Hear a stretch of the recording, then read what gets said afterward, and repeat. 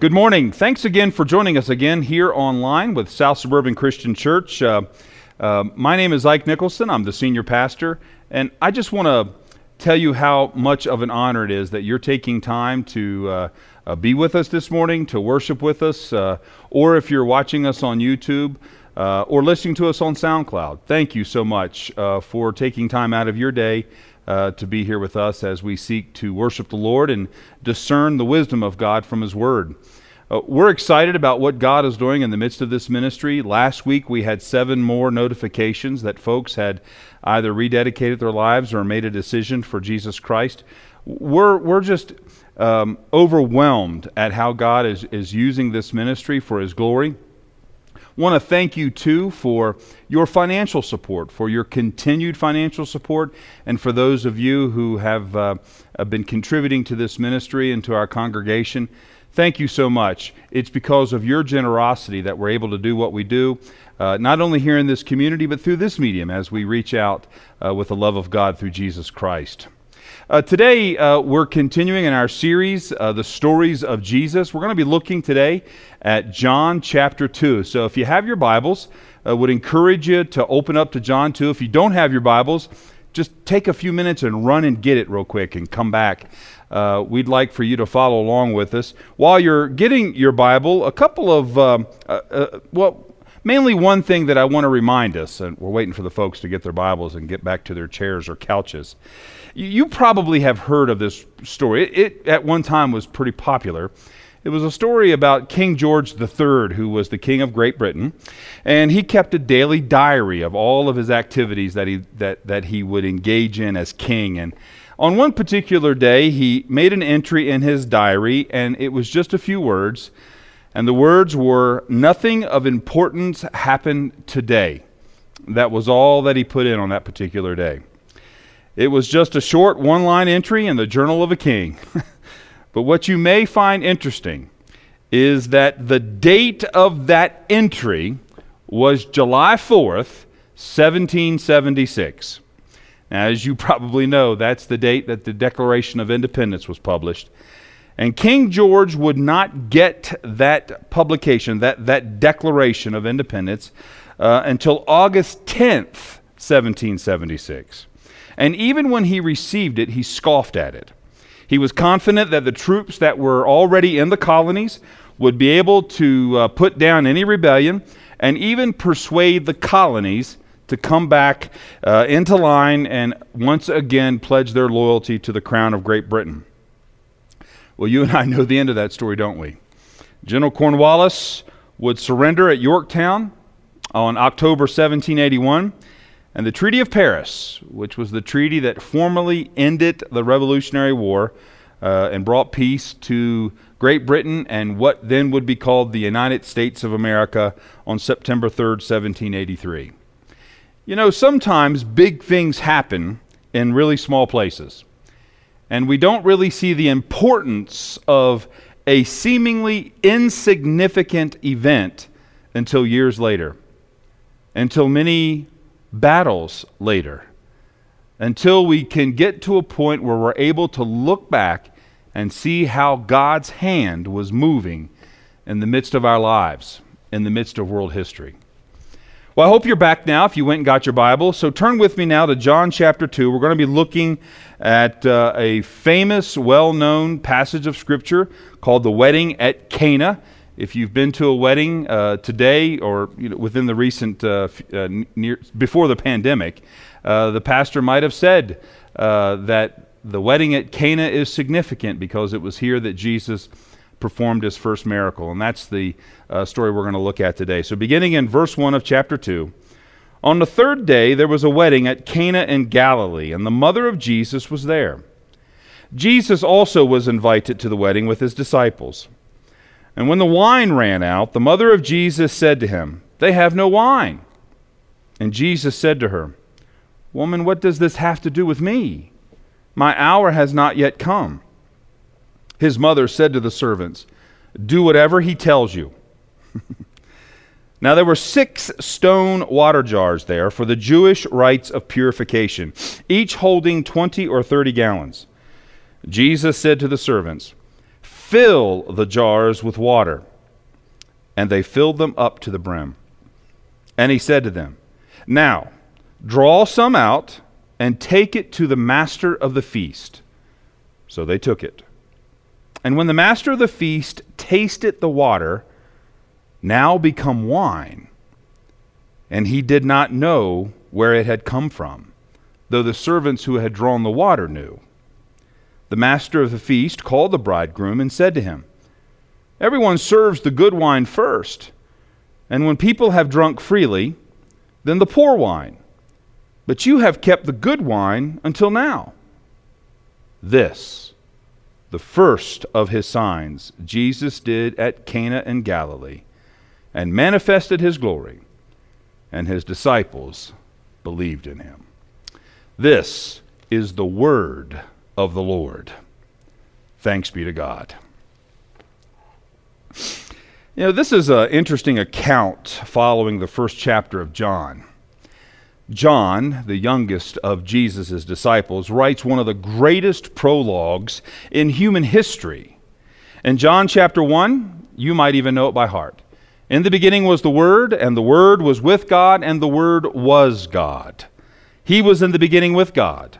All things were made through him, and without him not one thing was made that was made. Those words have been used throughout the entirety of Christian history to prove conclusively that Jesus was not just a mere prophet. He wasn't just an enlightened teacher, but he was the Logos, the Word, in the beginning with God. It is this text that is the beginning of both the church's and the world's understanding that Jesus Christ is the full revelation of God the Father. That is, Jesus is the Son of God, and Jesus is also God the Son, the second person of the Trinity. It is one of the bedrock declarations of the Church of Jesus Christ. That prologue in the first few verses of John chapter 1 is followed by the testimony of John the Baptizer, who in verse 29 of chapter 1 declares, behold, the Lamb of God, who takes away the sin of the world. This is he of whom I have said, after me comes a man who ranks before me, because he was before me. You'll remember historically, John actually was born before Jesus was. And John continues, and I have seen and I have borne witness that this is the Son of God. Now these are all pretty grand declarations, probably worthy of an entry in a king's journal or a king's diary. And in the concluding verses of that first chapter, Jesus begins to call his disciples, Andrew's brother, Simon Peter, and then a little bit later, Philip and Nathanael. The story is off to a great start here. Jesus has been declared to be the Word, the eternal Word, one through whom all that has come into existence has come, that he is the Lamb of God. What could come next after such a great declaration? You guessed it, a wedding. Sin is everyone's problem, brothers and sisters, even when we're not paying attention to it. You know, weddings are one of the most unusual events that I think occur in a human being's life. I know that as a pastor, they're one of the most unusual events in my life, and I'll have to be honest, some of them are wonderful, but a lot of them really aren't. I mean, you know, the expectation of one's wedding is that it will be a day that's filled with joy and hopes and expectations for a bright and full future. But unfortunately, as a pastor, and I would think that some of you have seen this too often weddings have been times of grief because of the absence of loved ones, because of death, because of divorce. Of course, there's always those situations where the parents of the bride won't speak to the parents of the groom, or vice versa. Grooms who arrive hungover, or late, or brides whose hair appointments didn't really work out as planned, or whom as they were putting their dress on, suddenly there was the horrible sound of a rip. You know, no one expects that a day which should be immune to all troubles and problems can oftentimes be a day fraught with stress and anxiety. Now, if you're getting ready to get married, just ignore everything I said. It's going to be a great day for you. But for those of us who've been through it, we know that sometimes life's reality can present itself when we're least expecting it. And you know what? It was probably a perfect time, the perfect occasion, a perfect situation for Jesus to do his first miracle. Jesus and his 4 new disciples, he hasn't gotten to the rest of them yet. They've been invited to this wedding, and presumably this wedding is of a close friend of the family of Jesus, or maybe even an extended family member. And after Jesus is told that they're running out of wine, something that would have been brought to the attention of the master of the wedding, and would have been a horrifically embarrassing situation in first century Jerusalem or first century Israel. Jesus orders the servants to fill 6 stone water jars. Now, these 6 stone water jars would have been used for the rites of purification. Now, if we don't know much about that, especially as we go back to the law of Moses in the Old Testament, we might just pass over the whole idea that these are stone jars. But the fact that they're stone jars is actually really important in trying to understand what their function is and what Jesus is trying to teach through them. Now, as you probably know, and as you've probably seen on the History Channel or on public television when you read or watch shows about archaeology or history, we find pottery from the ancient world all the time. It's one of the ways that we learn a lot about cultures and communities archaeologically. And just like many cultures around the world, pottery was important to the Jewish people as well. But certain rituals in the Jewish faith required running water, or living water, as they might have said. Now, that means that's water that is active by natural forces. So, unless you lived near a stream or a river, you didn't have access to living water, because that's the only place that you could get living water. And Leviticus chapter 6 and Leviticus chapter 11, Leviticus chapter 15, there's a whole set of rules and laws about how you could do those rites of purification with living water when you did not live near a stream or a river. And the way that you did it is you simply got the water from the stream or river and you put it in a stone jar, not a jar made of pottery, but something that was natural, something that came from earth itself. And if you did that, the water's holiness, if you will, the water's purity, the water's effect as being living water would be retained. And so these stone jars were extremely important for Jews that didn't live near rivers or streams, so that they could fulfill these rites of purification that were so much a part of their faith. Now, the most common ritual that was performed by Jews was a frequent, in some cases daily, rite of purification. They got their influence from Psalm chapter 24. The psalmist writes, "Who may ascend to the hill of the Lord? Who may stand in God's holy place? Only the person who has clean hands and a clean heart." That's from Psalm 24, verse 4. For centuries, therefore, faithful Jewish worshipers had been dipping their hands in these ceremonial waters, in these waters that were kept in stone jars, and then they would take their wet hands, hold them to heaven. It was their way of saying, "My heart is pure because my hands are clean." This practice of dipping my hands in these jars and lifting them to you, O God, is proof of the cleanliness of my heart. Now, I've never really been the kind of preacher that harangues people for their sin and brokenness. Most, not all, but most folks already recognize the brokenness that's in their life. They may not admit it to others, but deep within their hearts, pretty much all of us know of our propensity to greed, jealousy, violence, anger, even hatred.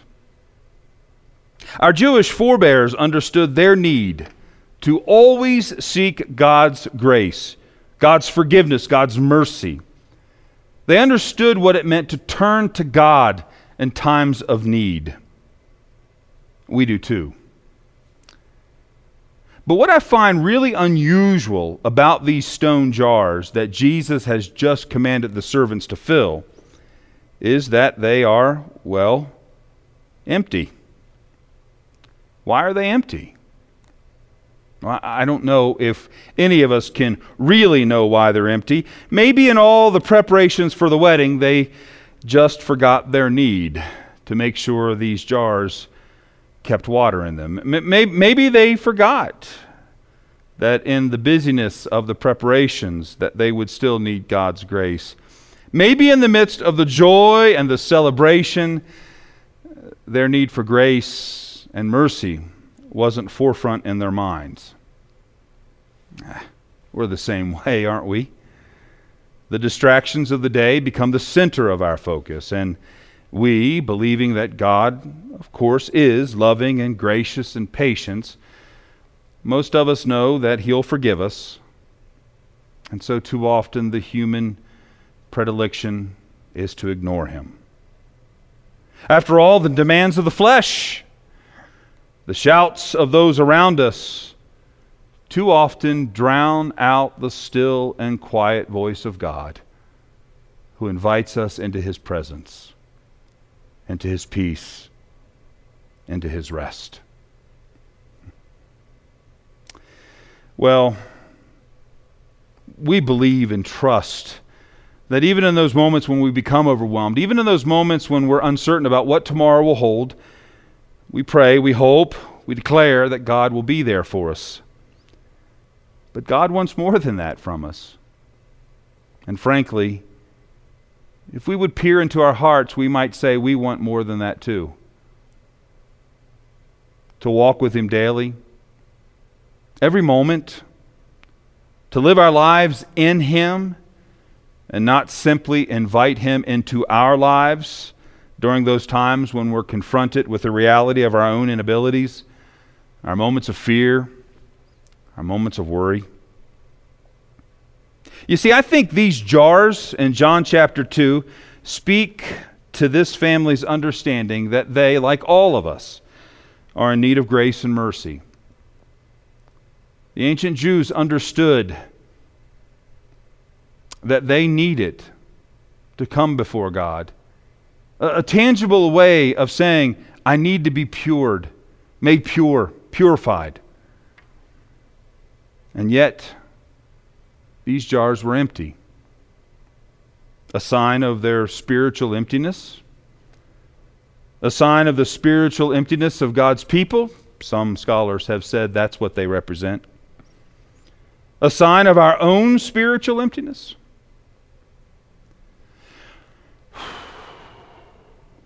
All right, I'm going to stop preaching and start meddling. We have our own empty jars today, don't we? Bibles that are left dusty on our shelves. Or worse yet, Bibles that are displayed in a place of prominence in our homes, but never read and never studied. We may have a cross of silver or gold around our necks, as if they are the crosses that Jesus bids us to take up and carry with us in Matthew 16:24.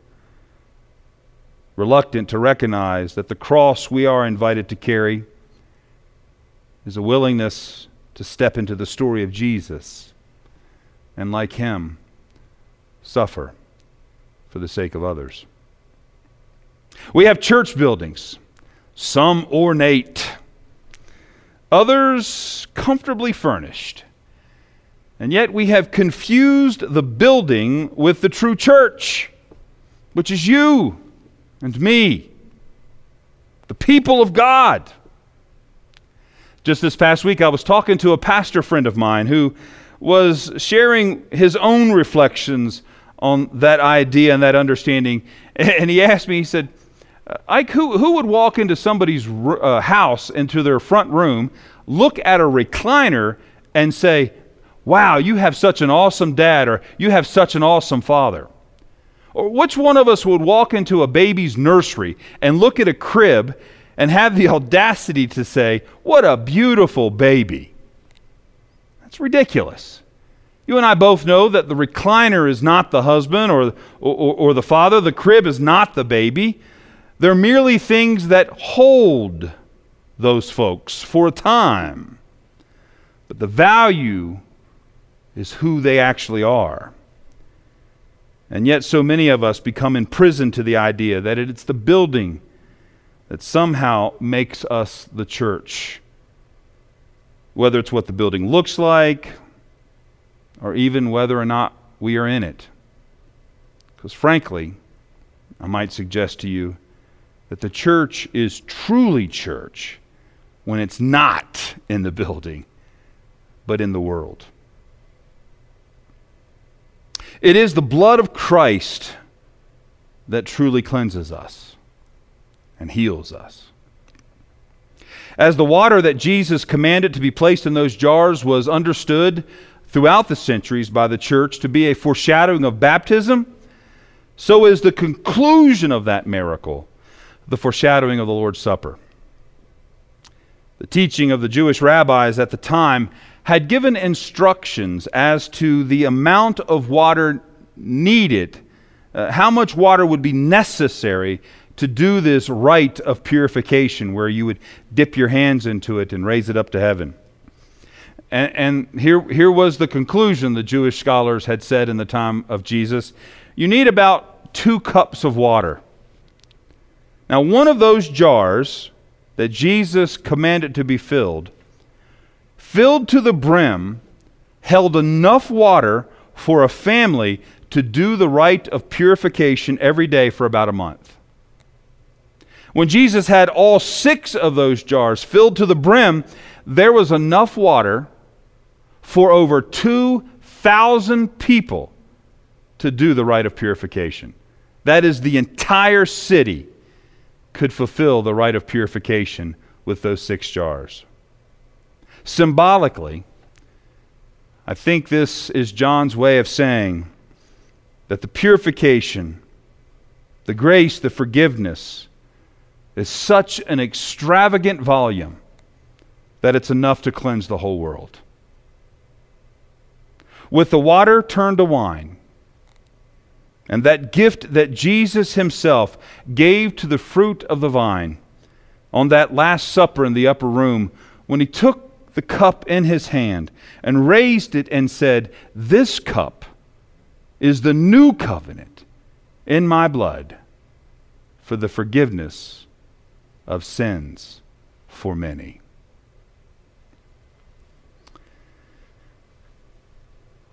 One of the great church leaders of century past was a man named Jerome.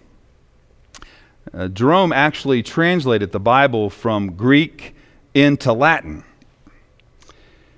Jerome is one of those figures that is wonderfully important to me. As a matter of fact, there's one story where he receives a letter from a student, and the student says, "What is the proper clothes that we should wear when we lead worship?" And Jerome wrote back to him, "You should be clothed with humility, grace, and peace." There's another great story of Jerome that is specific to our lesson today. Jerome writes about a dream that he had one night where Jesus visited him.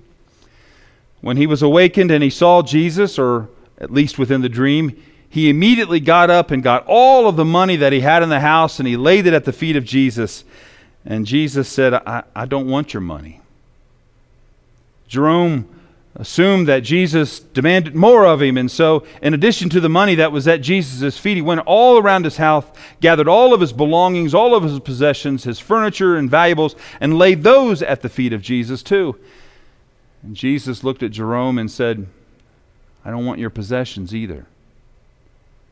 Brokenhearted, thinking that Jesus was refusing to accept the best that Jerome could give to him, got on his knees in front of Jesus and said to Jesus, well, then what can I give you? What do you want from me? And Jesus simply replied, give me your sin. That's what I came for.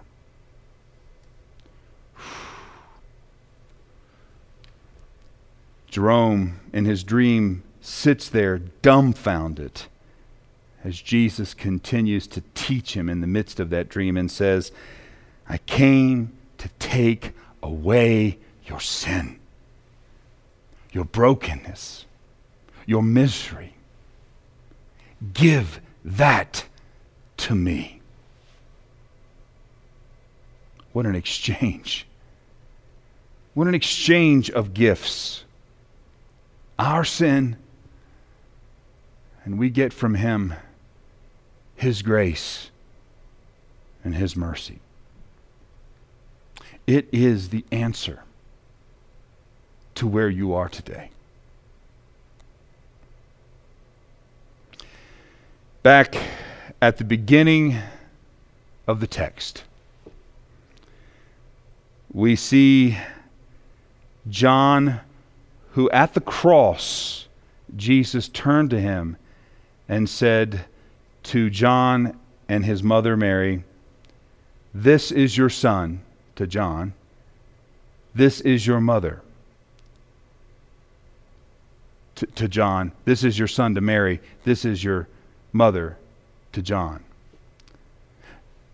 John and Mary developed a relationship after the resurrection of Christ that was deeper than perhaps any of the other disciples, because Mary lived with John and John took care of her and cared for her. And yet, in this chapter, in John chapter 2, John never mentions Mary's name. Did you catch that?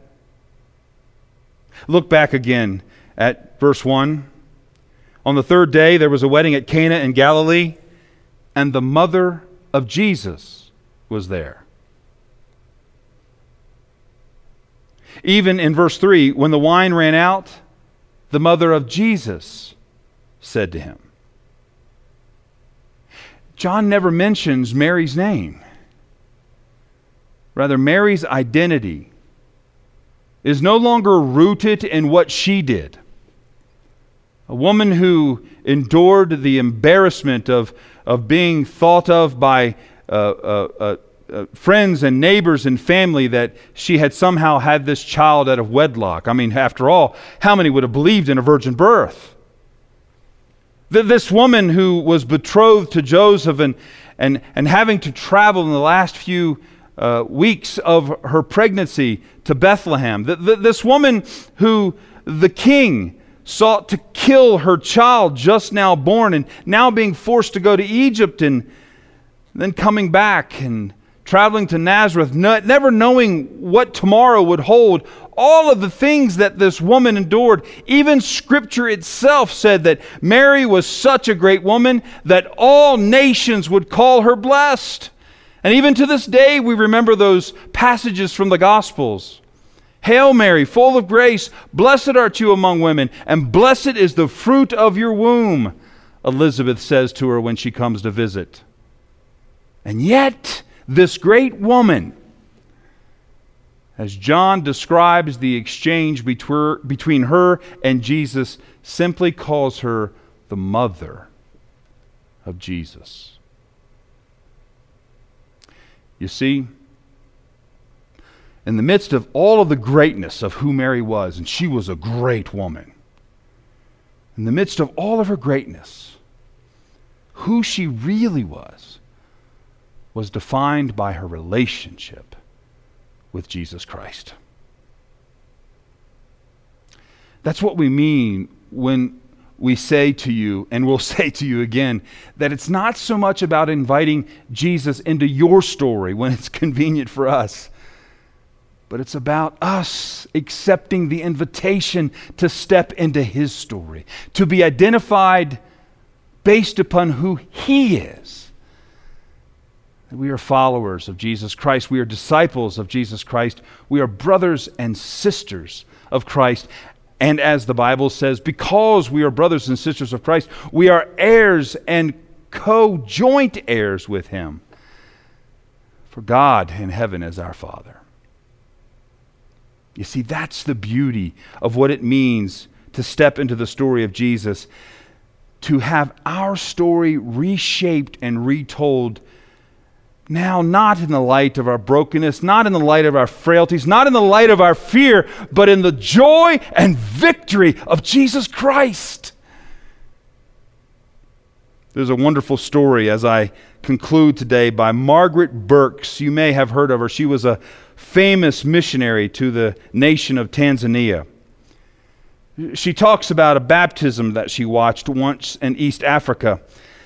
Some new believers had followed the missionary into a river that had nearly dried up from the summer drought.